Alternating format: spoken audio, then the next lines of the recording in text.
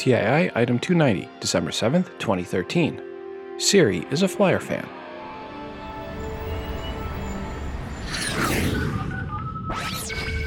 Welcome to Today in iPhone.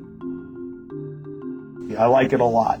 Today in iPhone. Hey, Google! Oh, yeah. My beautiful iPhone, which I never have out of my hand and that I do everything with and has become an extension of who I am.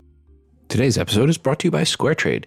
Go to squaretrade.com/TII2 to get your iPad warranty for just $89, or go to squaretrade.com/TII for your $94 iPhone warranty. Welcome to the show. I'm your host, Rob, and this is the Today in iOS podcast.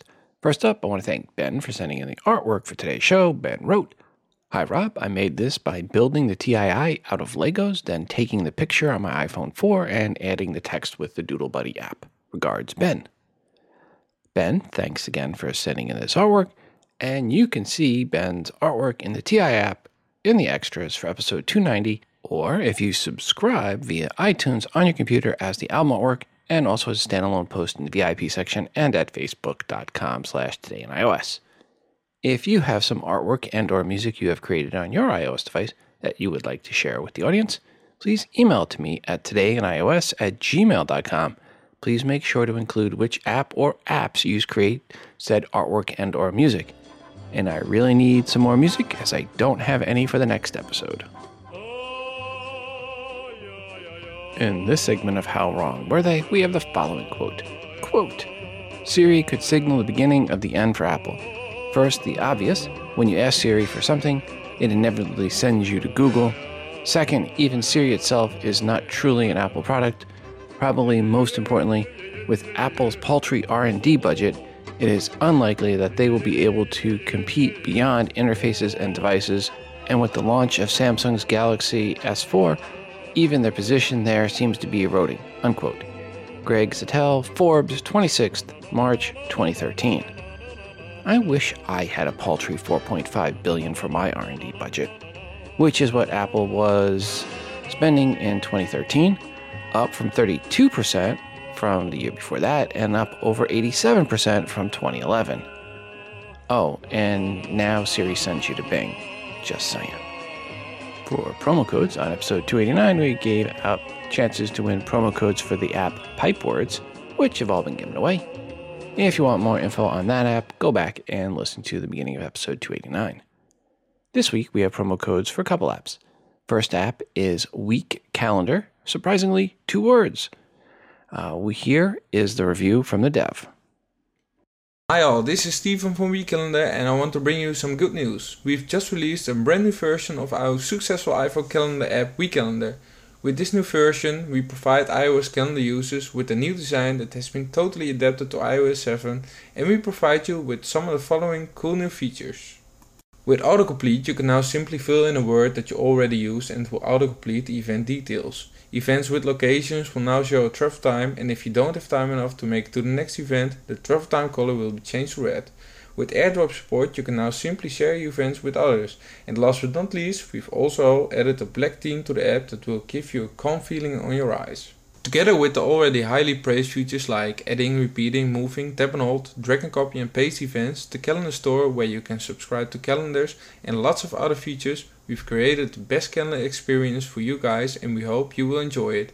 WeCalendar is available in the App Store for only $1.99. Check it out on wecal.com. Thanks to Stefan over at wecal.com, that's WEEKCAL.com, for his review of his app, Week Calendar, 2 words, and for sending in the promo codes to give away. Folks, if you would like a chance for a promo code for Week Calendar, send an email to todayinios@gmail.com and put Week Calendar 2 words in the subject line. The second app we have promo codes for is the app Cardio Surprise. 1 word, not surprisingly. Here is the review from the dev. Hi Rob, my name is Nancy Mancini, and I'm the developer of a new fitness app called Cardio Surprise. Thank you for having me on the show. Cardio Surprise is the perfect app to use with cardio workouts that can be monotonous, such as running on the treadmill or using an elliptical machine. It can also be used outdoors in a location such as a running trail or outdoor track. The app makes cardio workouts more fun and more effective by shuffling in 60-second strength and conditioning circuits at either random or pre-selected intervals throughout your workout. In addition to getting a great cardio workout, these circuits give the user the opportunity to cross-train multiple areas, such as abs, back, arms, chest, shoulders, legs, butt, and even flexibility. Cardio Surprise is only 99 cents, and it's available now in the App Store. Thanks to Nancy for her review of her app, Cardio Surprise, and for sending in the promo codes to give away. Folks, if you would like a chance for a promo code for this app, send an email to todayonios@gmail.com and put cardio in the subject line.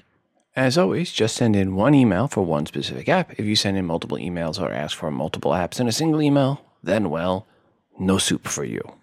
A quick reminder, if you're an app dev, email me if you want your app featured in the promo giveaway segment. We just need the 5 promo codes or more to give away. Simply email me at todayonios@gmail.com and please include a 60-second or less audio review of your app indicating you are the dev. And when you send in the promo codes, please make sure to let me know when they expire. And I also recently had someone who has an iBook in the App Store or an iTunes Store ask if they could be featured in this segment. Absolutely. This is the promo giveaway segment. It's not just the app giveaway segment. So if you have something that's in iTunes where you have promo codes that you can give away and whatever you have can download to an iOS device, it's fair game. So if you have an iBook that you would like to give away promo codes to, would love to get them from you as well. Again, todayonios@gmail.com. Siri, who's your favorite college basketball team? I always like to root for the underdog. I guess that makes me a fan of Dayton right now. And if you know me, you know I've been waiting a long time to do that. Go Flyers.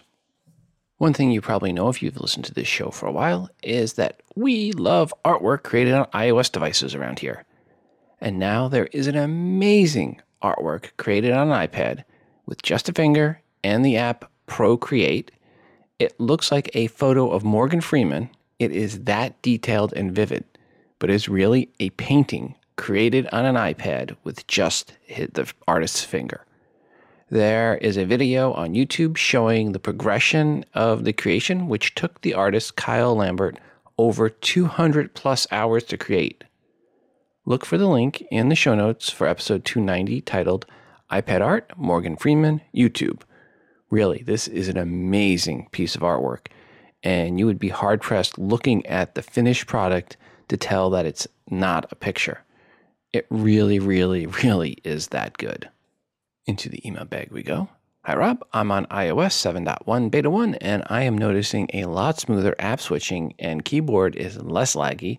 Also, Siri seems faster to respond. I wish they put flight tracking on Siri like Google now has. One bug is my App Store is showing 2 updates as a badge, but nothing new to update. Regards, Dev. Hi, Rob. I saw a commercial yesterday where the couple was trying to make their Thanksgiving meal and accidentally broke their oven door. They asked their Google tablet, "Can you barbecue a turkey?" and proceeded to cook the turkey in their barbecue grill. I decided to do the same query with Siri on my iPhone. I thought the response was a bit amusing. Regards, Myron.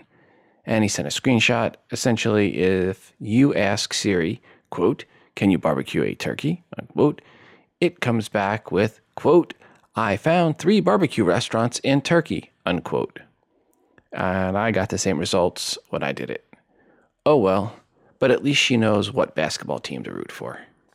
Black Friday online sales numbers are coming out, and shocker, iOS kicked Android's butt again. These are based on US numbers gathered by IBM and Adobe. What they found was, on average, iOS users spent $127.92 per order on Black Friday compared to just $105.20 per order for Android users. Okay, that number is not butt-kicking, but these others are. iOS traffic reached 28.2% of all online traffic compared to 11.4% for Android. iOS sales reached 18.1% of all online sales compared to 3.5% for Android. That is an over 5x ratio of iOS sales to Android sales. These numbers are not counting online sales to Apple.com or via the Apple Store app. No mention if they count Amazon either. I am sure more and more numbers will come out in the future, but based on these, once again, iOS users are actually consumers, whereas Android users, not so much.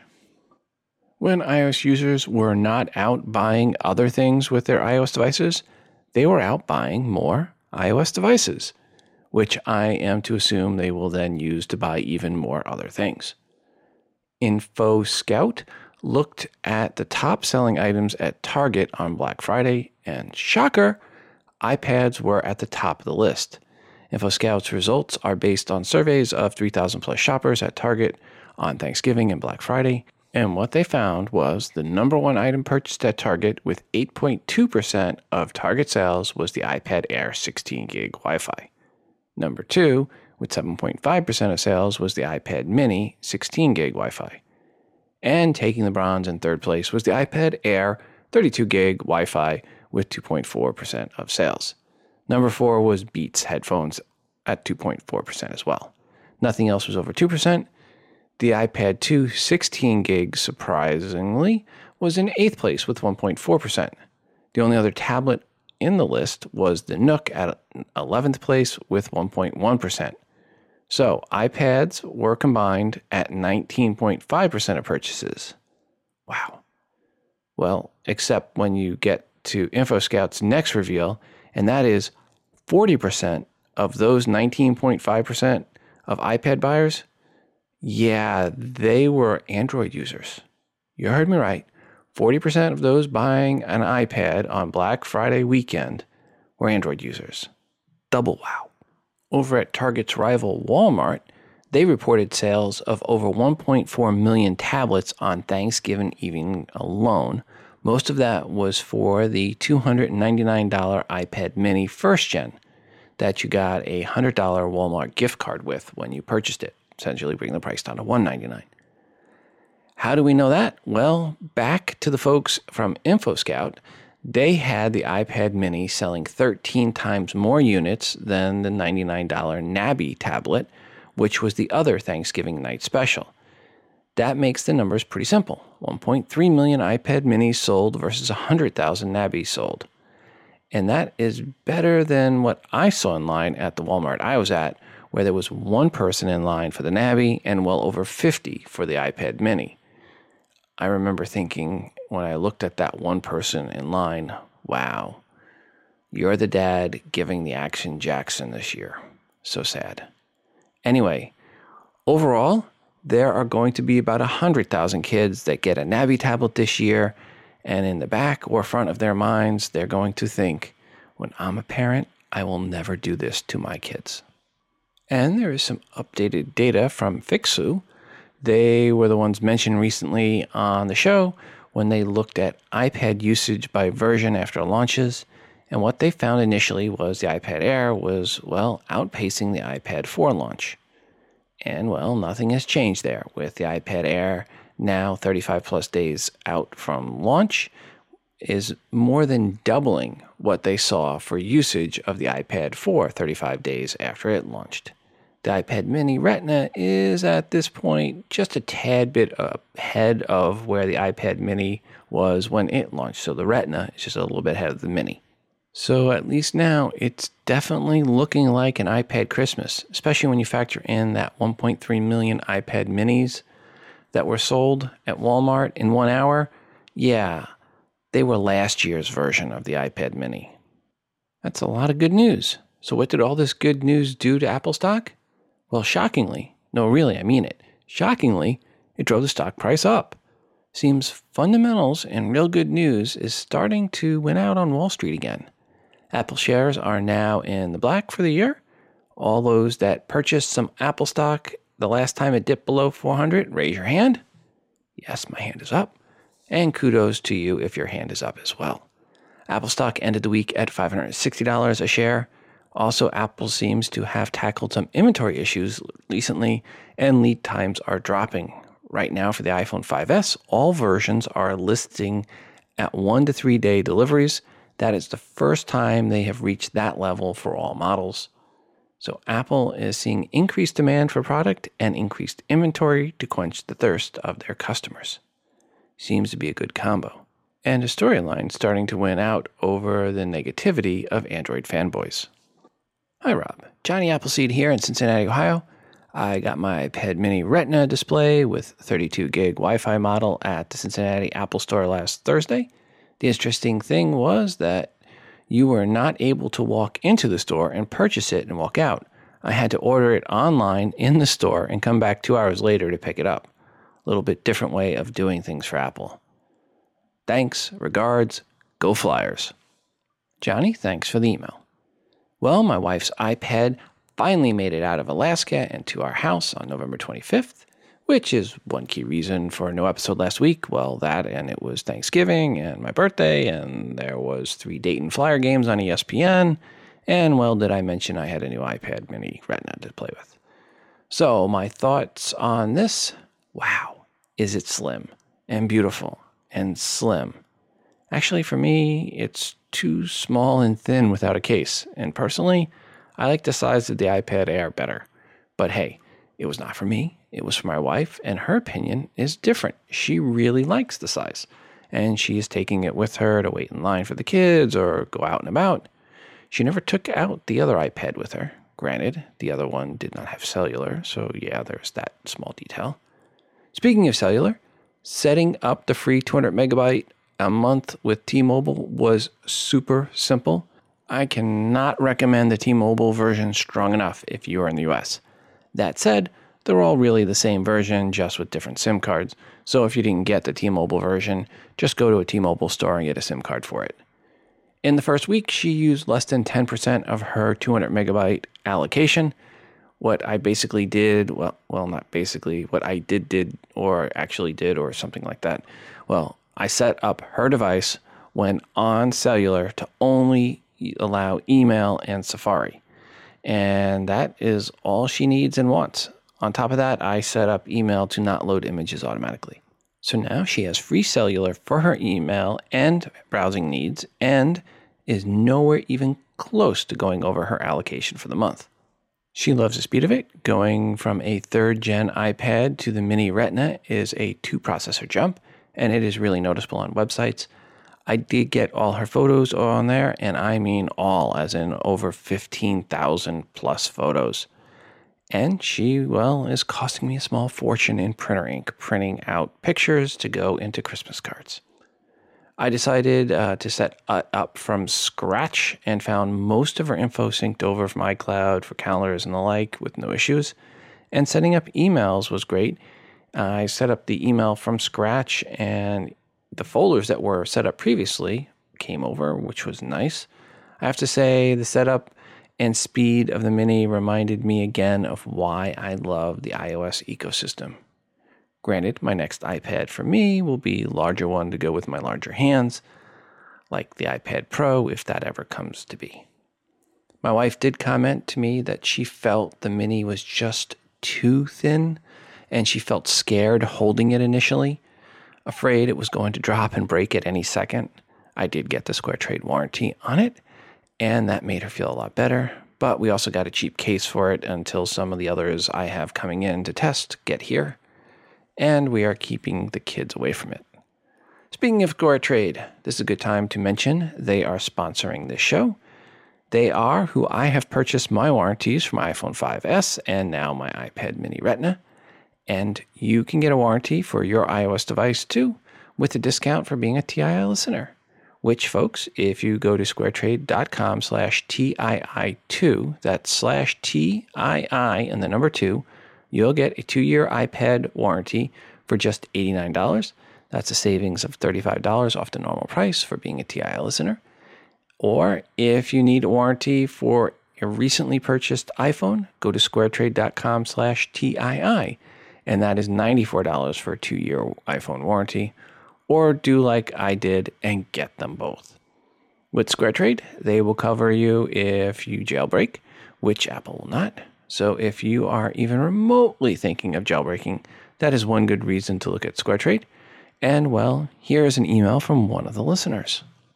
Hi, Rob. I just finally received my gold iPhone 5S 64 gig. I debated the warranty you have been recommending versus Apple Care. Apple is always taking amazing care of me when there has been an issue, so it was a tough debate until I read the Square Trade warranty, info, and flexibility, and then looked at the discount you are offering us. I now have only one complaint on your advice. Your discount lowers the 3-year warranty to close to Apple's 2-year coverage. I always give my last phone to my wife and kids, and now when I upgrade in 2 years, I will still have 1 more year under warranty at a great price. Thanks so much for giving us a discount. By the way, my phone arrived past the 30 days from the time of the order that Square Trade requires. I contacted them, and they accepted my shipping invoice as documentation with no issues and issued the warranty. Very fast response. Regards, Jeff Tucker. Thanks, Jeff. And good point on the 3-year period. For 3 years on the iPad warranty, it is just $119. Again, click through to see the real discount. And the URL is squaretrade.com/TII for the iPhone and /TII2. That's TII and the number 2 for iPad warranties. Thanks, Square Trade, for sponsoring this show. Hi, this is Ken. I really enjoy your show. I just finished listening to the latest podcast and heard the question about how to share iTunes gift points from one account to another. And the way I've done it with my kids is the easy way of just gifting an app from the device you want to use up the credits on. So you go in to the iTunes account, find the app you want to share, go ahead and instead of purchasing it, purchase it as a gift, assign it to the email address that is the device you want to receive it, and off it goes. Spent the account, you can close it down when you're done. Thanks, and really enjoy the show. Ken, thanks for that feedback. Into the email bag we go. Hey, Rob, my favorite holiday app of all time, Zen of Snow. It's absolutely peaceful and relaxing. A serene cabin setting in the snow-covered mountains with some colorfully lit Christmas trees outside. Gorgeous. Regards, Jeff T. Hi, Rob. Per the listener's request for a question mark on the first screen, the app IA Writer, one word, is a note-taking app, has punctuation marks, including the question mark on the first screen. Regards, Jesse D. Hi, Rob. I use an app called IA Writer, and they add the question mark right above the main keyboard. There's also arrow keys and some punctuation. It's a great app, syncs with Dropbox, and has a folder set up for files. Regards, Dan B. Dan and Jesse, thank you for the recommendation of IA Writer. Back to the email bag on this. Hey, Rob, one of your listeners had asked about a keyboard with a question mark on the first screen. I type lots of notes on my iPhone and also found it somewhat annoying that all the punctuation is on the second screen. I just bought a Bluetooth keyboard. Since I still needed it to be super portable, I ended up using the Cellon, Cellun, Epic, and love it. No more pointless screen swapping to get to the punctuation. Regards, Dan P. from Orangeville. Dan, thanks for that feedback. Hi, Rob. A gentleman on episode 288 was looking for a way to back up custom ringtones on his computer. The Mac app's iPhone Explorer or Disk Aid should allow him to copy these on any other files to his computer for backup. Regards, Brent. Hey, Rob, before I switched to T-Mobile and when I was having problems with the never deleting all or some of my AT&T voicemails, I was told by an Apple genius to call AT&T and ask them to reprovision my voicemail. I did not want to do that until I made a record of whatever important voicemails were there. I had been thinking of switching to T-Mobile and made the switch before I ever took the reprovision step with AT&T. The genius told me specifically to use the word reprovision. So you might want to try that with those zombie voicemails. Regards, Scott in Milwaukee. Hi, Rob. It's Ron calling from Pennsylvania again. There's a call on the last episode as well that mentioned the location services error randomly appearing up in the status bar when they use their device, specifically after Siri, and you had stated that you had seen it using other random apps as well. I have noticed this when I have the System Services Frequent Location feature turned on in iOS 7, and when I disabled this, it seems to take care of it. I'm not exactly sure if this is what that other caller is experiencing as well. However, when I have noticed the arrow appear randomly throughout my use on the device, I have had the Frequent Location / Improve Maps feature turned on in the System Services feature on the phone under Settings. I'm not sure that's what it is, but hopefully that helps clear that up a little bit. Thanks. Bye. Hello, Rob. This is Justin from Pennsylvania. I'm calling in response to the guy who called about the Siri and the location services arrow staying on. I think what that is frequent locations. It's a sort of, I'm sure, I think you probably even covered it in your show. When you have that on, it'll tell you how many times you stopped at your house, where you go to work. Like I think it's sort of like the precursor to what like a Google Now is, but Apple hasn't done anything with it really, other than I'll notice sometimes it'll tell me if I have in my calendar when I have work, it'll say it'll take you 28 minutes to get to work if you leave now, that kind of stuff. Like it does do a little bit of that when you pull down the notification center. I have seen that, and I'm pretty sure what you guys are talking about is about the frequent locations, and I haven't seen a big hit to my battery, but I'm also seeing very similar thing here, and I don't think it's actually draining as much battery as that when you used to see that before. You see a real bad hit to your battery. So I think that's what that is. So if anyone else has a better idea, I would think so. But you guys have a great one, and I really appreciate the show. Thanks. Bye. Ron and Justin, thank you both for your feedback. And that does appear to be what it is. To go get this and turn it off, go to Settings app, then Privacy, Location Services, scroll all the way down, System Service, then turn off Frequent Locations. Yeah, that one's kind of hidden. That is another one to select also to turn off when you're trying to save on battery life. Thanks to all that sent that one in. Hi, Rob. This is Bob from Milford, Connecticut. I'm just calling about a problem that I just got fixed from the Apple Store. My 5S went into a loop of the spinning gear for about a minute to the solid blue screen for a few seconds and then back to the Apple logo while it was charging, and it just kept doing that over and over again, and I couldn't get into the phone. I couldn't do a hard reboot. I couldn't figure out how to fix it. I ended up taking it to the Apple Store. They put the phone into DFU mode and did a full restore on the phone from an iCloud backup, and that seemed to fix the problem. So if anybody else is having that problem, putting it into DFU mode was the solution that worked for me for my phone from the Apple Store. They didn't describe what was causing the problem or give me any clues as to why that happened, but that was a fix, and if anybody knows how to go into DFU mode, that's a great way to fix it. Thanks for everything you do, Rob. Bye-bye. I want to send a quick shout out to the 200 plus folks already in the Google Plus community. If you go to todayinios.com/community, it will take you to the page and click or you can click on the little Google Plus icon in the upper right of todayinios.com site if you want to get there as well.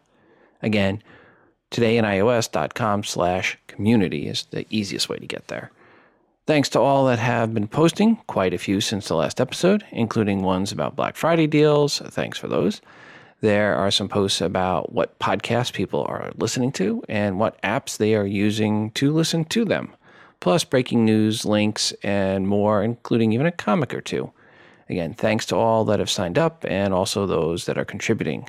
todayinios.com/community. It is a safe Google Plus community for iOS fans. No Android fanboys. If you are an Android fanboy, you get booted. No soup for you. Thanks to Ben K for the heads up on this next one, and that is the AP is reporting that APPL will be launching iBeacons in their 254 U.S. stores this weekend. Apple is supposed to also be launching an over-the-air update to its Apple Store app to support iBeacon receiver. This all was supposed to happen starting on Friday the 6th, but as of close to midnight, the App Store app is still not showing an update available. Apple supposedly demoed iBeacons to the AP this past week, Quote, the company demonstrated the technology to the Associated Press this week at its busy 24-hour Fifth Avenue store in New York City.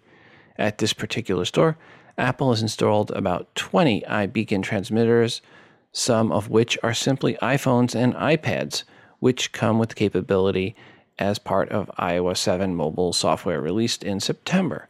The transmitters use Bluetooth wireless technology to sense your exact location. That's not possible with GPS, which does not work that well indoors and isn't good at distinguishing between locations that are just a few feet apart. Unquote. What does this mean to you in real world? Probably not a lot to start. Apple will get better tracking data on where you went in the store, but I doubt when you walk by an iPad Air, you'll get a push that says, quote, stop, look to your left, buy me. You know you want to. Come on, pull out that plastic and let's go home together, unquote. I mean, I guess Apple could do that. Kind of be creepy, and I don't really know if they need to do it anyway. iBeacons works with iOS devices running iOS 7, but not the iPhone 4 or the iPad 2 second or iPad 2nd gen. But all other iOS devices running iOS 7, it works fine with. And, well, Apple has put out the following about this. Quote, Apple has rolled out iBeacon technology at its 254 Apple stores in the U.S., enabling shoppers to receive iPhone notifications about products and services via the Apple Store app. As the Associated Press reports, iBeacon transmitters use Bluetooth wireless technology to sense a shopper's exact location inside an Apple store and send messages based on the aisle or product a user is near. For example, customers walking by an iPhone table could receive messages offering to help them check their update availability or see if they can get money for trading in an old iPhone. iBeacon technology is moving into other venues as well. The AP reports that Major League Baseball plans to use it next year to offer features like coupons and videos based on a user's location in a ballpark. Read more at abcnews.com or .go.com. Unquote. So there you go. It's official. And NFC just got a little nail in its coffin when it comes to iOS products. It's safe to say I can now remove NFC from all future bingo cards. And yes, before you send emails saying it sounds a little creepy for Apple to send you a message saying, hey, you can go ahead and get X amount of dollars for your iPhone if you trade it in now and get a new one, I agree. Hopefully just because Apple can do some things doesn't mean they will do some things. Thanks to Erica Murphy for the heads up on this one, which is Apple acquired Topsy. No, not the popcorn company here in Kansas City. We're talking Topsy, the social media search and analytics company.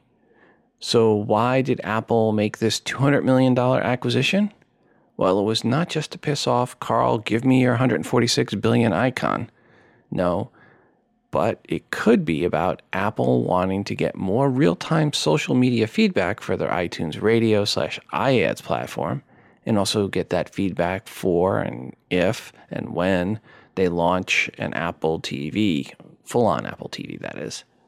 Or as Erica Murphy speculates at the end of her article, maybe Apple just wanted their engineering team, and maybe even some of their patents. Topsy, by the way, is one of the early partners with Twitter, and they have what is known as a fire hose access to Twitter, which means they get all the tweets, which they then go through and chart and track trends. Who knows? Maybe Apple is making the acquisition in hopes of resurrecting Ping. Or not. In the rumor, but almost definitely a done deal, front comes a report this past week that Apple and China Mobile have finally signed a deal and iOS devices will finally roll out on China Mobile on December 18th. This also helped in pushing Apple's stock price up a little bit this past week. At this point, no real details to speak of, so just about the deal being done and then when it kicks off. One thing analysts are stating is that Apple's current guidance numbers do not include China Mobile deal. Granted, Apple had guidance out there for this quarter, and this would impact about 2 weeks in the quarter. Once the deal is announced and people see what the actual selling price is and if there are any subsidies for the iPhones, that is when the stock price should be affected. This is a deal a long, long time in the making. 759 million customers for China Mobile is a big deal. And even with a small percentage of that number, say 20%, being potential iOS customers, that is still a very big number of potential customers. Looking forward to seeing the devil in the details on this deal once it's made public. And a little update on this, China Mobile has reported that this is not finalized, or they have not finalized the deal yet with Apple. So at this point, it is still in the rumor stage, which is fine. I think it is foregone conclusion that a deal's coming. The real question is back to the costs. Is this something that the top 5% of China Mobile users will be able to take part of, or is this something that the top 20% or 25% will be able to take part of? iPad Pro rumors of the week is that when the iPad Pro is announced, the 12.9-inch screen will support 4K resolution. Currently, the iPad Air is 2048 by 1536, which is also the same resolution as the iPad Mini Retina. And Apple would likely double that again and go with 4096 by 3072, which is better than the 4K video resolution, which is 4096 by 2160. Now, some reports are saying there would be two iPad Pros, a lower resolution one launched in April, and that would be at the current 2048 by 1536 specs. And then in October, the 4K version with the 4096 by 3072 specs. Guess we'll see. But when the iPad Pro is launched, if it is worse pixel per inch specs than the current iPad Air, then the above migration makes sense. But it sure would be nice for Apple just to launch a product that doesn't have the best resolution possible to start with. Thanks to Russell E. for this next one, which is about failure. In this case, the failure of a weekly tablet app magazine called Encore. But what is amazing is the difference in the level of failure between iOS and Android. From the article, quote, "We kicked off 2013 with 872 iPad downloads of the first edition, and just 48 to Android. After that initial number, things fell away slightly for the next few weeks, and we didn't exceed that initial number for a further 16 editions. We delivered 877 iPad downloads for that 16th edition, and just 12 for Android. By now, a further learning was drawn upon us. There wasn't much demand for an Android edition. In the end, we never did improve on that initial 48 downloads. In our worst week, our 19th edition of the year, there were just 6 Android downloads, which was a bit discouraging, to say the least. We resolved to press on with both versions, though, and indeed, our overall numbers steadily grew. Our 24th edition of the year was the first to deliver more than 1,000 iPad edition downloads, and just 25 for Android," unquote. So even after the initial surge, then drop-off, while iOS eventually grew larger than the initial number, Android never did. I love this quote from the article. Quote, "A few weeks ago, we quietly stopped the Android tablet edition. Nobody noticed," unquote. Oh, snap. One thing they also mentioned in there is they started with one platform that was just iOS. They liked it, and then they switched to another that they did not like because it supported Android and iOS. And well, it is safe to say, if you're doing something for a tablet and you make any decision based around Android, you're making a bad decision. The sentiment was that they would have been much better off sticking with the original platform and just doing iOS. And well, the numbers make that a no duh type comment. Did we mention the 40% of iPad buyers from Black Friday weekend are Android users? Just saying. Thanks to Tim B for the heads up on this next one, which is a really pretty graph. Well, pretty if you like green and have an iOS device. If you own an Android device, it is just a downright depressing chart. And if you are an Android fanboy, it is one of those charts you hope someone like me never gets a hold of. What is said chart? Well, it is about OS versions supported for a released product. Green represents that said device is on the current major revision. Yellow means it's 1 major versions behind. Orange is 2 behind. Pinkish is 3 behind. Dark red is 4 behind. And black is greater than 4 major revisions behind. And then they chart months and years after a product is initially released. Here is what is simply amazing. Only 2, kind of 3-ish major Android devices out of 16 were still on the current major version a year after release. And I say 3-ish as the Nexus S 12 months after release was 1 revision behind, but a few months later was back on the latest version, but then quickly faded after that to versions that were out of date. Also, with Android devices, 7 of the 16 were on the first day that they were released. They were 1 major revision behind. And then you have 6 of them never getting caught up to the most recent version. The longest any Android device stayed on the current major version, 1 year, 10 months. That was the Galaxy Nexus. The longest an iOS device stayed on the latest version, 4 years, 3 months. That was the iPhone 3GS, which is now just 1 major revision behind. Of the 9 Android devices that are over 2 years old, on the 2-year mark, 5 of the 9 were 3 major revisions behind. 2 were 2 major revisions behind, and 2 were just 1 major revision behind. All iOS devices were up to date on their 2-year mark, and were up to date on their 3-year mark as well. So in a nutshell, if you want a device that has the latest and greatest software, because you know the iOS is kind of important, or the OS is kind of important on touchscreen devices, then Android is not the operating system you're looking for. By the way, the 16 Android devices are the top of the line devices. Nexuses, Sammys, S2, S3, the Note, HTC One, and so on. This chart, as the author notes, would look a lot worse if you went with the lower end, more common Android devices.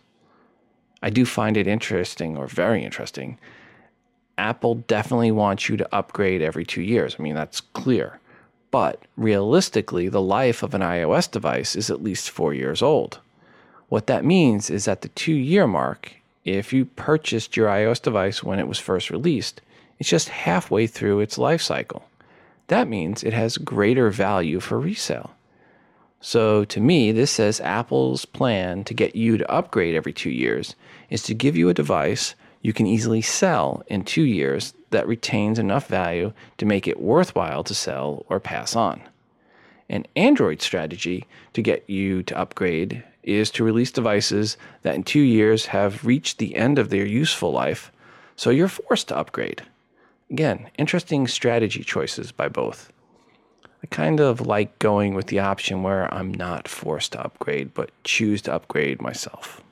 Johnny Evans has a post on Computer World titled, "Apple is winning the OS war," and he starts it with, quote, "This won't be a popular opinion, but the inconvenient truth is that Apple is winning the OS wars," unquote.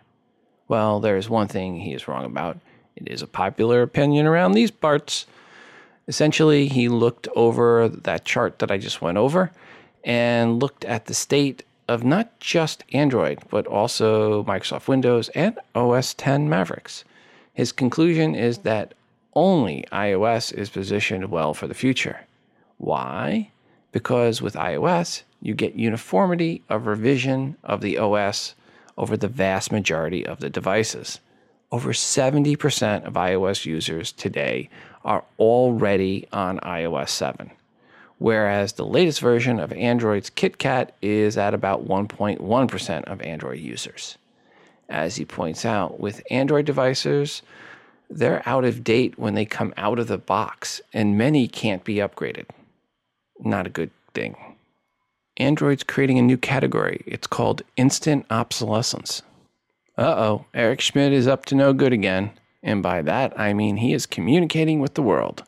Google really should lock him in a Faraday cage somewhere. This time, he puts together a post telling people how to switch from iOS to Android, because he said many of his friends are switching from iPhone to Android. And by friends, I am assuming he means upper management at Android, and by switching, I think he means you switch or you're fired. Hopefully, in 2 years' time, when all those that switch to find out their Android devices are woefully out of date and they must upgrade, Eric will be so nice as to put a post up on how to switch back. Now, one thing Schmidt said in the post that I am sure made many at Google cringe is when he said, quote, "The latest high-end phones, Samsung Galaxy S4, Motorola Droid Ultra, and Nexus 5, have better screens, are faster, and have a much more intuitive interface," unquote. Or, put another way, these are the only Android devices worth a darn, and the rest are crap. I am sure the folks at HTC, LG, Sony, Lenovo, and the plethora of other Android manufacturers were not at all feeling slighted. Oh, and his comments about them being faster? Yeah, not anywhere even remotely close to true. Hi Rob, this is Jeff from Arkansas. I was calling in with a tip. Something I discovered out of necessity one day when I was trying to get a hold of my wife and couldn't reach her on her iPhone. Oftentimes when she carries her phone, it's on vibrate or it's in her purse and doesn't hear the ringer. So one day when that happened and I really needed to get a hold of her, it occurred to me, since we share the same iTunes account, that I could use the Find My iPhone feature and play a sound on that, which even if it's on vibrate, then plays a very loud, distinct ring, so you can locate the phone. So she wasn't answering. I did the play a sound on the Find My iPhone and at the same time sent a text, and sure enough, she called right back. And since that day, I've actually used that several other times, and it's really come in handy. So I guess for those that may share an iTunes account with their significant other or another family member, that could be a helpful tip. So hope things are well. Thanks for the show. Bye. Thanks, Jeff, for the tip, and kudos to Matt for this next comment/observation about why Apple does not preload all the apps, or all their apps. Hi, Rob. I think the reason that the quality Apple apps that have gone free with iOS 7 are not automatically included in the stock apps is that they are also fairly large. GarageBand, Pages, Numbers, and iPhoto take up over 1.5 gig on my 16 gig iPhone, and I haven't created anything with them yet. Adding Keynote and iMovie would take an additional gig of space, all the more reason to make the 32 gig the entry-level storage size for devices. Regards, Matt S. in Winston-Salem, North Carolina. Hi, Matt. I am sure that is it. Apple does not want a 16 gig iOS device shipping with 4 gig of apps pre-installed. Makes you think you have less and less space available than you really do. That said, I don't think there should be the 16 gig iOS device anymore. Like you said, 32 gig should be the entry level. Back to the email bag. Hi, Rob. For the gentleman on episode 288 that bricked his iPhone and can't restore. I had the same problem once and was able to connect my iPhone to a different computer and accomplish a restore. If this works, then once the phone is functioning, he could try to restore from a backup on the original computer or copy the backed up file to the computer that he was able to connect to and restore from that. This worked for me once, so possibly he can use a friend's computer and iTunes to unbrick his phone. I believe he needs to make sure the computer is logged in with his iTunes account and connected to the internet for authorization process to go smoothly. Regards, Brent. Hi, Rob. Regarding John's request in episode 289 about transferring iTunes credit to a new account, I think the best thing may be to just leave the account open and use it to gift apps to other accounts until the credits run out. As far as getting the old purchases to the new device, they will need to set up home sharing to do that. Hope that helps. Ben from productivitypad.blogspot.com. Hi, Rob. One of your listeners called about the Wi-Fi and Bluetooth on the iPhone 4S not working. That did happen to me once as well. The switch was grayed out as it was like it was disabled, and nothing I did could change it. I heard that if you put the device in a Ziploc bag and placed it in the freezer for a little bit, that would help, but that didn't work for me. Just so he knows he wasn't alone. In the end, Apple just replaced my iPhone. Sidebar before I forgot, I had the iPhone 4S for the longest time, about 2 years, and never had a problem. But then I did one of those minor bug fix updates, and then the wireless didn't work anymore. Also, two callers had problems with Touch ID, and you asked for feedback. I've never had a problem. None, zilch, nada. I love it. One last question. Anyone else with the 5S noticing that sometimes a wireless network that you know is there won't show up for the longest time? Just wondering if I'm the only one. I mean, it takes quite some time. Regards, Dan in Orangeville. Dan, thanks for the feedback. We're going to talk more about Touch ID a little bit later in the show. Per the wireless network not showing up right away, I've seen that a little bit, but by a long time for me, it's usually like 5-10 seconds, and then the wireless network comes in. So I've never seen it take more than that from one of my trusted wireless networks to come in on my 5S. Back to emails. Hey Rob, as someone who's running iOS 7, I can't stand using Apple Maps. The area I live in is so messed up on Apple Maps that I doubt I'll go back. It is sad, but Google Maps hasn't steered me wrong. Regards, Alex. Hi Rob. Listening to your most recent podcast, and I had to stop to disagree. Apple Maps is more popular only because it is the default map. To make it this worse, Apple won't allow you to switch this default. Trust me, I love Apple and dislike Google generally. However, Apple's approach to this is, well, very Google-like. Apple Maps is worse than Google Maps. You can't even zoom into a route, and my wife recently had a fender bender fighting this frustrating feature gap. Love the show and generally agree. This one, however, I could not disagree more strongly. Apple needs to allow choosing a different map. If there is a way to do this apart from jailbreaking, I'd love to hear about it. Regards, Tom in San Antonio. Tom, thanks for the feedback. And I don't think I said Apple Maps is better than Google Maps. What I said was Apple Maps is more popular than Google Maps, and Apple's Maps has won when you actually look at usage. Per your comment about Apple making or allowing another map to be the default map, that's not going to happen. Why? Because people might choose the Google map, and right now Apple don't like Google so much. So I don't think you're going to see Apple allow any other map to be a default map other than their map. Do I think Apple needs to improve on their maps to make it better? Yes. For me, for the most part, my use of Apple Maps has been very good. Now, I do know people call in and complain. Again, I'm not saying Apple Maps is better than Google Maps, but what I am saying is Apple Maps is definitely more used than Google Maps now. And from that perspective, Apple has won. Again, Apple Maps doesn't have to be perfect. It just has to be the default, which it is, and that's why it's winning. Hi, Rob. This is Josh from Cincinnati, Ohio. I was listening to your podcast and about the Apple Maps versus Google Maps, and the only feature that I wish that Apple Maps would have on it is the Google Maps feature that you can double tap the screen and swipe up or down to zoom in and out. That comes in extremely handy whenever you're doing something else, and I just wish that Apple would be able to put that feature on their maps, and then I would be 100% dedicated to it. Thanks a lot. Love the show. Have a good one. Bye-bye. We're on the island of Disney toys. We have Ucell back this week as a sponsor, and that is Ucell, spelled U-S-E-L-L, who is an aggregator of buyers of mobile devices. You know, you have some old mobile devices, be it the iPhones, iPads, or dare we even say it, an Android device laying around that is collecting dust. Don't be your own little island of misfit mobile toys. Sell them off to someone that will love them and use them and touch them all over.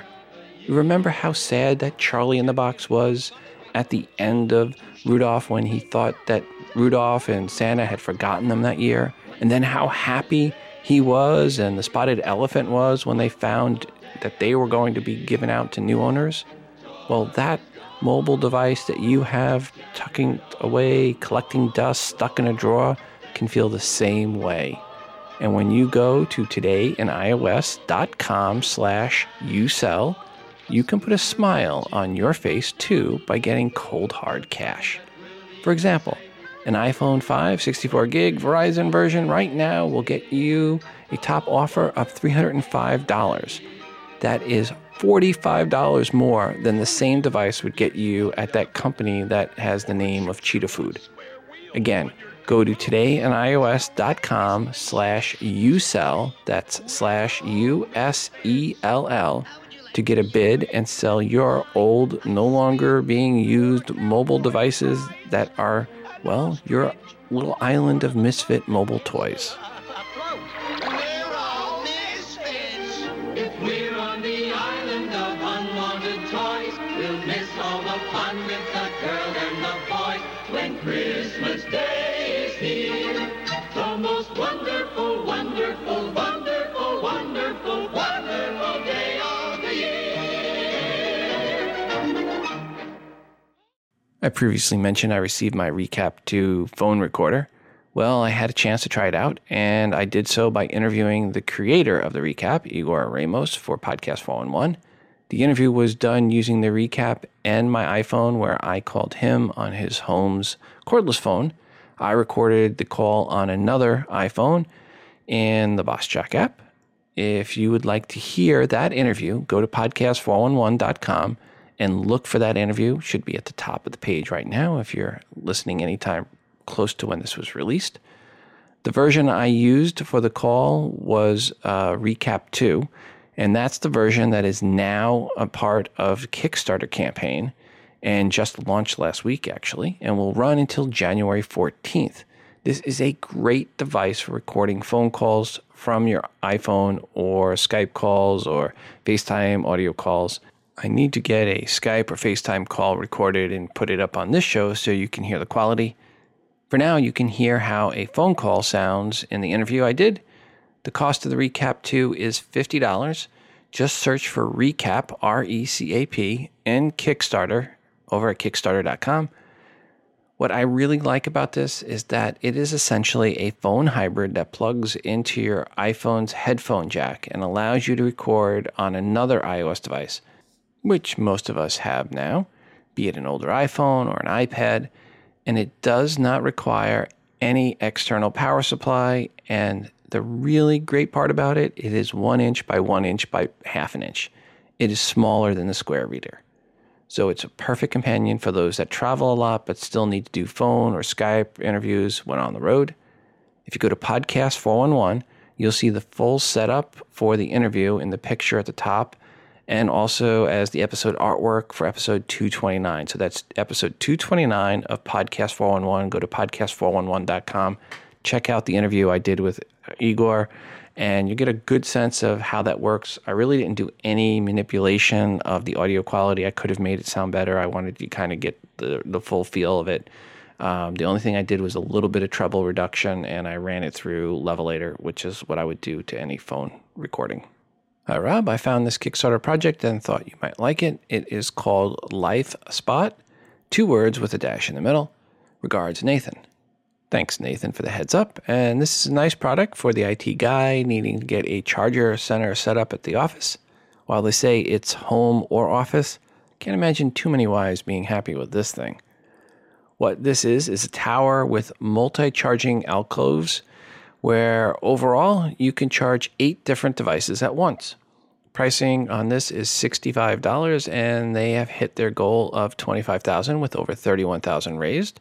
This project is only running until December 15th at 12 o'clock a.m. Eastern Time.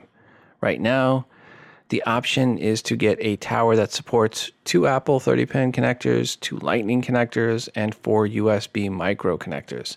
If they hit their stretch goal of $50K, then you will have the option also of either all Apple devices only or all micro USB only devices. Search for Life-Spot at Kickstarter.com. Thanks to Thomas for this next one, which is a post at makezine.com titled An Early Look at Cordato, the Arduino You'll Never Plug In. Okay, so if you go and listen to the interview I did with Igor, you will hear him mention that the recap is based on Arduino, which is a hardware platform similar, a similar ilk to Raspberry Pi, except not nearly as complicated. What is special about Cordato is that you send your sketches to the board wirelessly. The module has a RGB LED, a 3-axis accelerometer, 8 digital I/O pins, and 2 optional analog inputs. And what you can do with it is really dependent on your imagination. At this point, you're either completely lost or very excited. If the latter, search for Cordato, Cortado, in the show notes for episode 290 over todayinios.com. If the former, sorry, I will turn off my inner geek now. Hi, my name is Declan and I just have a quick question. I have the Apple app iMovie on my iPhone 5 and whenever I open it, it opens for like 2 seconds, 3 seconds and then closes back onto my normal screen.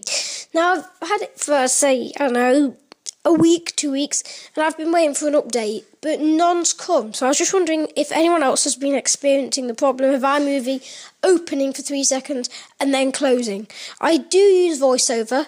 I don't know whether that's something, whether it's just with VoiceOver at the moment, but yeah, that's what's been happening. So thanks. If anyone can help me, that'd be great.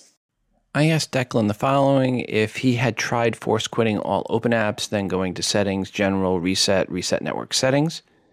He did that and reported back that fixed his issue. It seems in iOS 7, more so than any of the past versions of iOS, closed apps are not really closed until you do a reboot. Great. iOS 7 is getting to be more and more like Windows. Just reboot and issues go away. Into the email bag.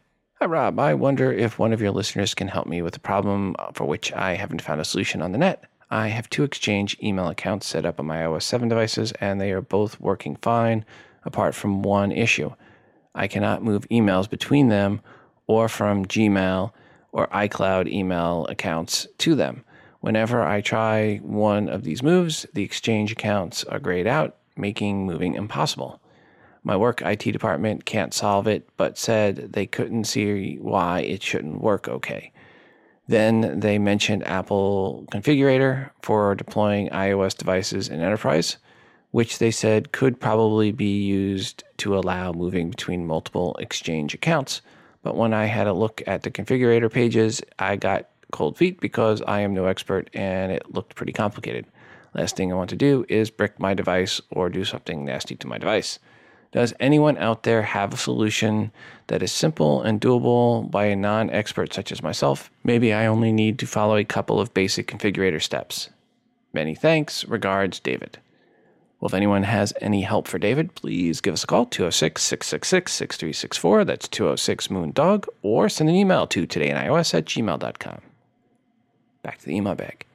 Hey, Rob, I really hate not knowing when I have a missed call. I can't always be near my phone, like when it's charging. I'd like to know if there are any services or apps to email me when I have a missed call, and if I'm lucky, maybe even text messages. That way, when I'm on my iPad or Mac, I can know when I've missed such an event. Thanks for all you do. Regards, Lewis. And then I sent Lewis an email. Hi, Lewis. You might want to check out Youmail, one word, Youmail. They used to have a feature of emailing you when you got a message, but was not sure if they did that when you got a missed call as well. I believe Youmail is still free. And then Lewis emailed me back to say, yes, it did what he was looking for. So if you are looking to get an email when you get a voicemail or a missed call, take a look at youmail.com. Okay, last episode I had a comment and said, please send me your feedback about Touch ID and if it's working or not working and possibly why, and for the not working part. And, well, here's some of that feedback. Hey, Rob, this is Dr. Dave from SyncRap Radio, and I'm calling in relation to episode 289, where somebody complained about having trouble with fingerprint ID in relation to their thumbs. And I have a similar story. I actually got Apple to give me a new iPhone after my thumbprints kept kind of They would work initially, and then they would kind of, after a day or two, they would work less and less well. So I swapped to a new iPhone, convinced them of the need to do that, and to my embarrassment, I ended up having the same problem with the replacement iPhone. I even tried setting all 5 slots with my right-hand thumb, and that didn't solve it either. And yes, I'm very careful to, give it all the angles of the thumb to do it all around and so on. Works fine with my forefinger. I right now am using my right forefinger, and it works flawlessly. Bye. Hello, Rob. Last week, I sent you an email about my iPhone 5S fingerprint rejection problem. Subsequently, I solved the problem, which might be classified as operator error. After you answered my email, I went to the settings and Touch ID and edit. I touched the finger associated with my thumb and moved it around until the finger line got darker as it recognized my thumbprint. I noticed that it was recognizing the print much lower on my thumb than what I had been using. At this point, I did not rescan my finger. Going out of the settings and back into normal phone mode, I had no problem unlocking the phone and using the new position of my thumb. I attribute part of the problem I had with the phone having this learning period of the thumb print, and liked the lower part of my thumb better than the upper part. The thing that was confusing about my problem was that the first few hours after initially scanning my thumb, the phone would unlock on the upper part of my thumb. Thanks for your help, Jim in Lakewood, Colorado. Hi, Rob. I just got my gold 32 gig 5S, and I too have Touch ID woes. Though for now, I'm going to blame it on my ever so changing thumbprint. I know it sounds weird, but Touch ID worked well all weekend. However, within a couple of hours of work on Monday, I couldn't get it to work.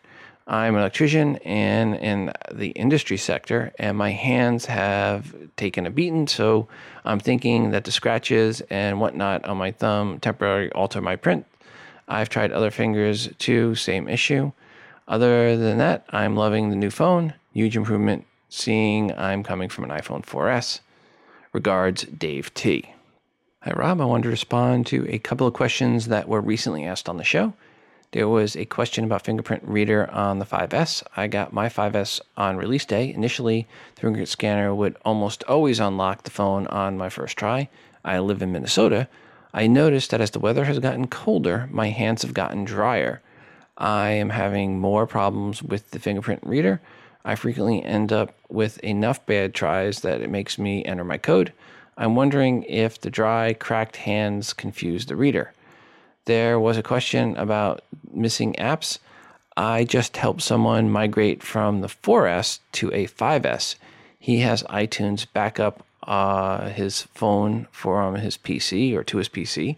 I told him to sync the old phone before he bought it in, then sync the new one when he got it home. I said that would take care of nearly everything and make the upgrade process really smooth. It migrated most things, but not his apps. iTunes showed no apps for the phone. It turned out he had recently gotten a new work PC. He didn't have administrative rights. Something was wrong with iTunes on his PC. It wasn't signing him in. When he would try to sign in, iTunes crashed. Once he got that resolved, he was able to sign into iTunes and restore his apps. Lastly, I noticed something about the 5S that I haven't seen mentioned anywhere. I had been using Bluetooth earbuds with my 4S. I would get periodic audio dropouts, especially if I got near someone else using Bluetooth. Using the same earbuds with the 5S, the dropouts are gone. They must have done something with the 5S to improve Bluetooth. Regards, Joe in Minnesota. Hello, Rob. This is Justin from Pennsylvania. I was calling in response to people having trouble with the fingerprint sensor. My mother-in-law was having the same problem where she said it just wasn't working. And then I showed her how to do it originally, but then I had to go, and she ended up setting it up on her own, and she said it would work for a little bit, then it would stop. Well, I said to her, I was like, well, show me you making the fingerprint and, do it, delete the one that isn't working and let's do one together. And I noticed that she did it and it looked like she did it right to me. But then when I started watching her use the phone, the way she was gripping it and using it, I think she was just missing a little section. The way she normally uses her phone with her thumb, I don't think she mapped it right. So I would suggest to anyone having problems, really take a survey of how you're using your phone and really make sure that way you're pressing it, that you're actually paying attention, because, I thought when I watched her do it, it looked like she did it right, but then I'd watch her and it wouldn't work for her. So I really do think if you take a good couple, I know it sounds stupid, but just look at how you use the phone. And when she did that, now it works flawlessly for her. And, she really likes it now. But so that's what I would suggest to anyone having problems. Just really see how you put your finger on there and make sure you map the crap out of that part of it. So, all right. Thanks. Bye. Hey, Rob, this is Steve in Virginia. I was just listening to the latest episode, and when someone called in or sent a message about having trouble with the Touch ID, yeah, I have the same problem where, I'll train my thumbs and fingers and everything. They'll work fine for a day, then the next day it seems like it takes 2 tries or 3 tries, and the next day up to 4 tries, and I'm sticking my ID in, then I delete all my fingers, and I do it again. And I'm very careful when I do my training. I try to do the angles, the sides, the top and bottom, and every time I do it, I'm like, great, now I finally got it, because it works like a champ for the first day or two, and then it just goes downhill from there to the point where I have to delete them and start over. And, since getting my phone, I've retaught my fingerprints probably 10 times. So, I don't know what's going on. I've tried several things. I'm thinking about taking to the Genius Bar and see what's up, but it'd be interesting to know if someone else has the same situation. Thanks. Bye. Hey there, Rob. It's Woody calling from New Jersey. As winter came around and my skin started to dry out, I found that the sensor was having a harder and harder time recognizing my fingerprint, and it turns out I'm not alone. The sensor is highly, sensitive to any sort of deformity, including, of course, water. That's been widely reported, but also dry skin, it turns out. So I love the 5S in every way, and Touch ID was a big part of my life, making it super easy to open my phone, but now I'm back to a passcode until the spring. Anyway, love the show. Keep up the great work. Talk to you soon, Rob. Hey, Rob, this is Eric in Knoxville, Tennessee, and feedback on the caller who was having issues with his Touch ID fingerprint reading reliably. I had trouble at first, and I found that if I would sit my thumb on the center of the button, kind of let it stay flat for a moment before pressing, seems to make much better recognition of fingerprint then. If I just press it real fast, it will occasionally not rewrite, and I'll try again, and then end up getting the password screen. But if I let it sit flat, really kind of get all points on the surface, then it seems to work the way you described almost every time. So hope that helps. Thanks for the show. Bye. Hi, Rob. This is Jeff in Arkansas, and I was just listening to the last episode, and the caller mentioned that after they swam, they tended to have a harder time with the Touch ID. I've actually noticed something with mine that when I first got my iPhone 5S, it seemed like the Touch ID was nearly flawless. It was just so easy to get it to turn on. But then, for some reason, over time, it seemed like it's a lot more finicky. And I've almost kind of wondered if it has anything to do with just colder weather, kind of colder, drier weather, and maybe if your hands are not as moist or something when you first set it up that way. I don't know. That's about the only thing I could kind of come up with that seems to be maybe different. But in any event, it's become a lot more difficult for me, and I usually have to try a few times each time to get it, and sometimes I have to go all the way to get the passcode. So it is a little bit frustrating, especially given that it works so good right out of the box. So anyway, I guess I may try erasing my the ones that I have programmed now and try it over and see if that helps. But anyway, that's the problem I've been having. Thanks. Bye. Thanks to all that sent in feedback. Yeah, I've got one more email here to read. Hi, Rob. I was listening to your latest podcast and thought I'd add a few tips that really have helped me to obtain consistent results using the fingerprint scanner. First, you're right on the mark with making sure one tries to calibrate against as much area as possible away from the center of the thumb or other fingers. Here are a few more pointers based on my experience. While calibrating, lightly place the thumb on the finger sensor and do not move it until the vibration is felt, indicating it's time to lift the finger off the sensor and gently placing it back on again. Don't get in a hurry calibrating. Likewise, when unlocking one's phone, touch and hold, I usually press the button to activate the screen, then release the pressure on the button while leaving my thumb stationary, which works well for me. With respect to those first two items, too often one lifts the finger or moves it before the scanning is complete. Once again, while calibrating, wait until the vibration before lifting the finger, and when opening in the phone, lightly hold the finger steady on the sensor.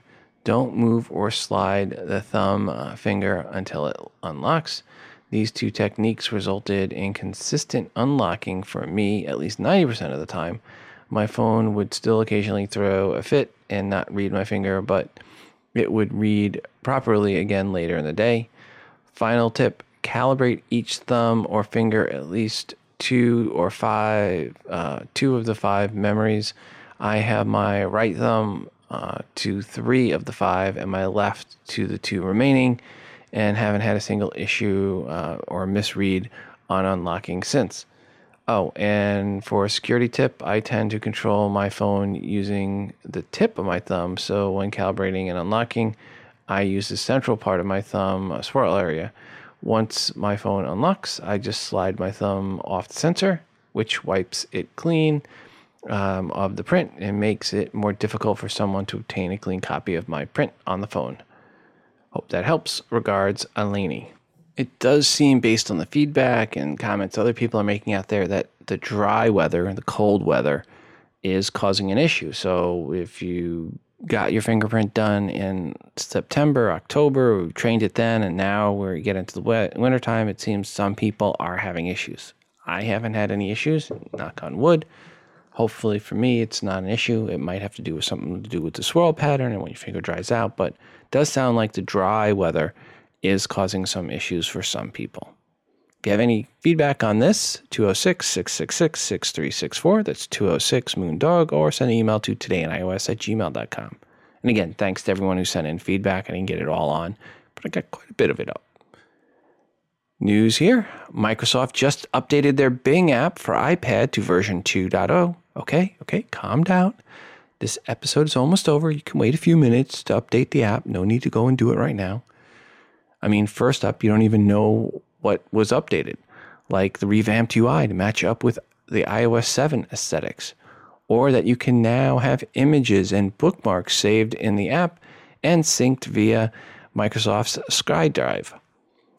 Or, even more importantly, you can now share search results for Facebook, Twitter, and other social platforms, because nothing says oops like accidentally sharing a search inquiry for cream pie when you really were just looking for a recipe of cream pie. Or, God forbid, you went to search for something where you're looking for an automated teller machine, well, the acronym thereof. Anyway, version 2.0 of the Ping app is out there waiting for you once you get through today's episode. Okay, for the rest of you that stayed around, let's move on. Thanks to all that sent in links to this tragic story. It's about another person that was electrocuted, and this time electrocuted to death, because they were using a cheap knockoff charger.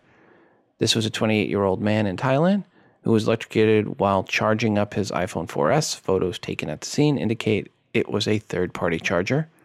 Look, cheap case? Sure. Cheap earphones? No problem.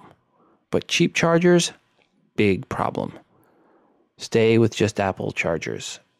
Is it really worth dying over? And don't say, well, it was purchased here in the US or Europe, so it's safe. Wrong.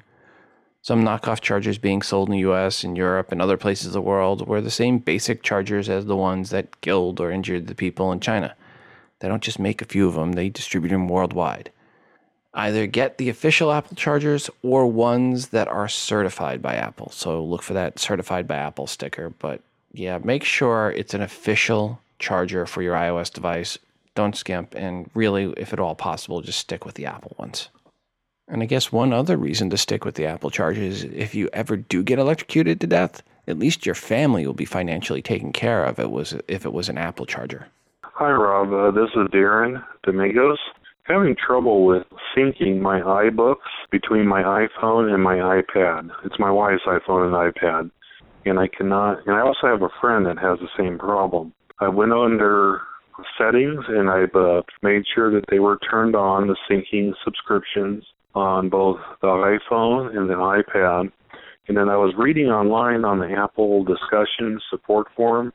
They talked about going into iTunes too and even check in. So I went in there and checked some boxes where it said sync in the iTunes account on the PC, but I cannot seem to get them to sync and between the two. To where if I download something on the iPhone, it'll show up on the iPad and vice versa. So I was just wondering, I can't seem to get it, and I noticed that was an issue with some of those that have commented on the blogs there on the Apple support forum. Hopefully you can, if you know the answer or put that out to everybody on the radio, that would be great on the podcast show. So sounds good. Thanks. Darren, sorry to hear the issues. You did the things I was going to suggest. So if anyone else has had this issue and knows the solution, give us a call, 206-666-6364. That's 206-MOON-DOG, or send an email to todayinios@gmail.com.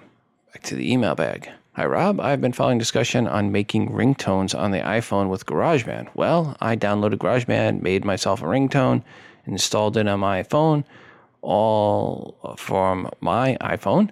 And I then go into my settings app and select my new custom ringtone. However, the next time someone calls me, only the default ringtone plays. I then go back into the settings and check to make sure my custom ringtone is selected, and it is, and it does play.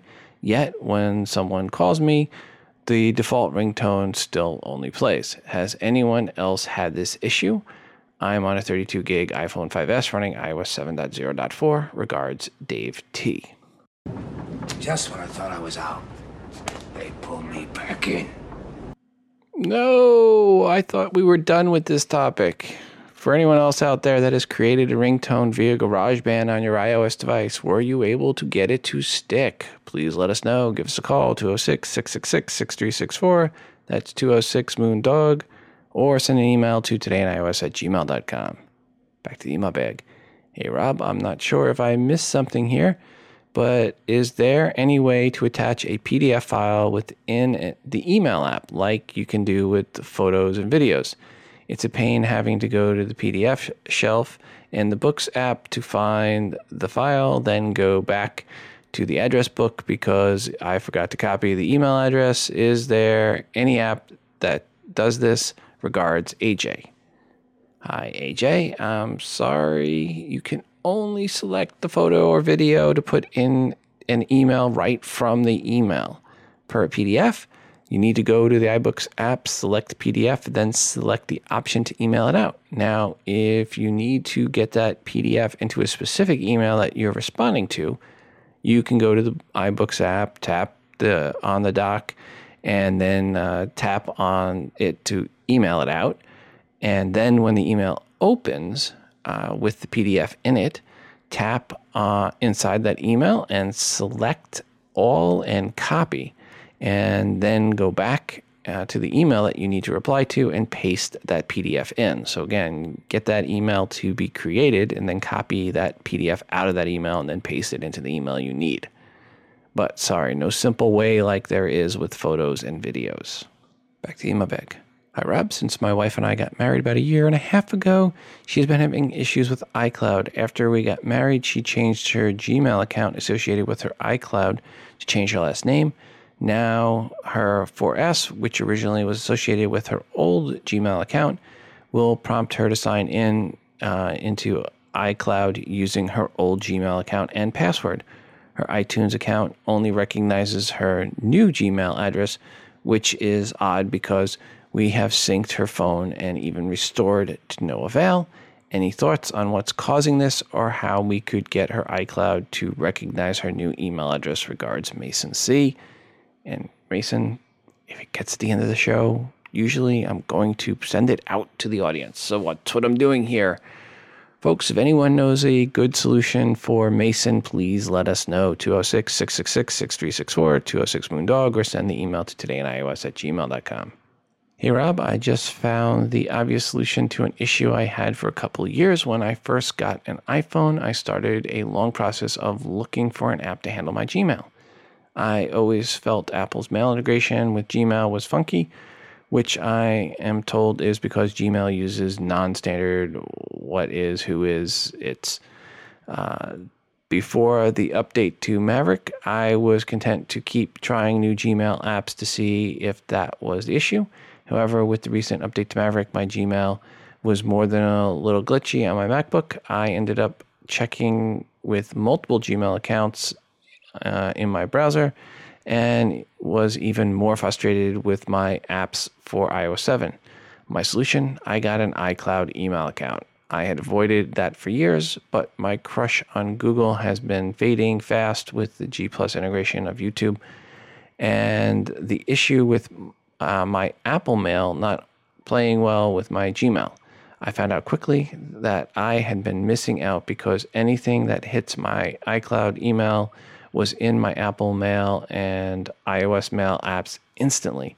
This included the Gmail that I was forwarding through my iCloud account. Even better, I had no idea that I could have 3 aliases, so I was able to delete several Gmail accounts, which helped untangle things that G Plus account switching YouTube has done to my stuff. For the first time with my iPhone, I am happy with how Mail sorts itself with the new iCloud rules and iCloud account. I guess Google lost me. If Apple comes up with a viable alternative to YouTube, I'd have no reason to use anything Google at all. I can't be the only one that resisted iCloud account for so long. If I had known how slick that was, I would have done it years ago. Thanks for your work. Love the show. Regards, Woolsey. Well, thank you for that feedback. I have not actually used iCloud for email, so that's something I have to look into.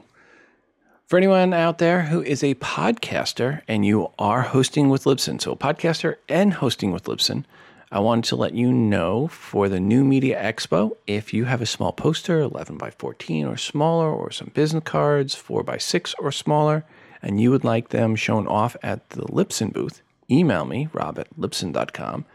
If you're not going, you can snail mail them to me. Just make sure you get them in the mail here pretty soon. And again, email me, I'll get you my address. If you are going, we can set up where you bring them to the show and then meet me at the show and we'll on that Saturday and we'll get everything set up at the booth beforehand.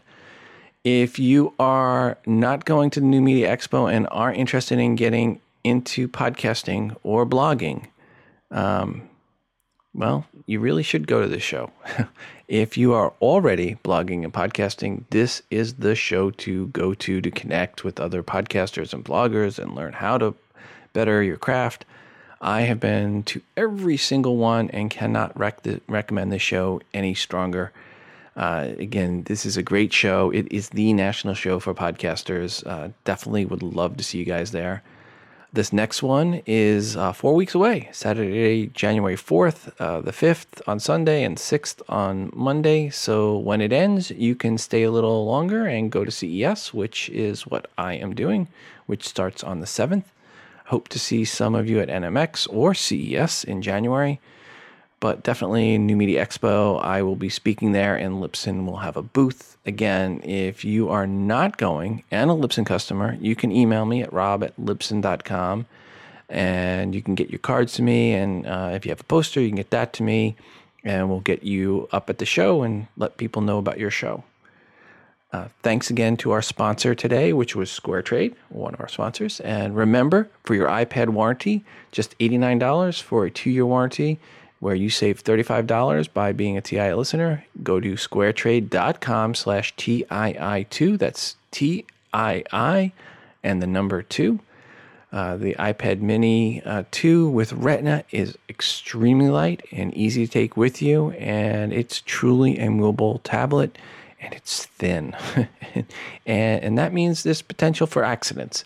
SquareTrade.com/TII2 for your $89 iPad Mini iPad Air warranty, and squaretrade.com/TII for your iPhone warranty. Also want to thank our other sponsor, Usell. Go to todayandIOS.com/Usell, USELL, and you can go there to get a bid to sell your old, no longer being used mobile devices.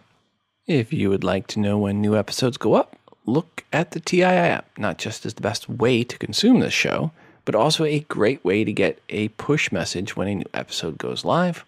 Or there is other iOS breaking news, just $2.99 in the App Store. It helps you get the most out of the show, and it helps support the show at the same time. Plus, it makes it really easy to email or call the show with your feedback. Again, just search for TII in the iTunes App Store. And before we go today, I want to remind you to send your feedback to the show. 206-666-6364. That's 206-MOONDOG. Or record your feedback and email it to me at todayinIOS@gmail.com. The feedback can be a question or comment per something someone said on this episode, or it can be a question or rant you have about something else, an app, a product review, good or bad. As long as it's iOS related, it is welcomed. I'm always looking for new artwork to feature on the show that you've created on iOS days. Just put some TII branding on it and send it in. And of course, we are looking for more music created on iOS device to play on the show. I am out of music, so please send me your music. This is your show, and your feedback is greatly desired. And don't forget to check out our new moderated Google Plus community by going to todayinios.com/community. And then the last thing to mention is don't forget about the Podcast 411 interview I did with Igor Ramos from Recap. Go to podcast411.com, look for episode 229. That should be the top one there, and take a listen to that. You've got until January 14th to get in on that Kickstarter project. And I will try for the next episode to get a recording Skype to Skype for that. And that, folks, is going to do it for us today. Until the next time, I'm your host, Rob, from Today in iOS, reminding you to phone different. This show is hosted on Libsyn.com and part of the Wizard Media Network. If you are looking for hosting, go to Libsyn.com. That's Libsyn.com for hosting for your podcast and for creation of your own smartphone app. The Today in iOS podcast can also be found on the free Stitcher radio app. Just search for TII.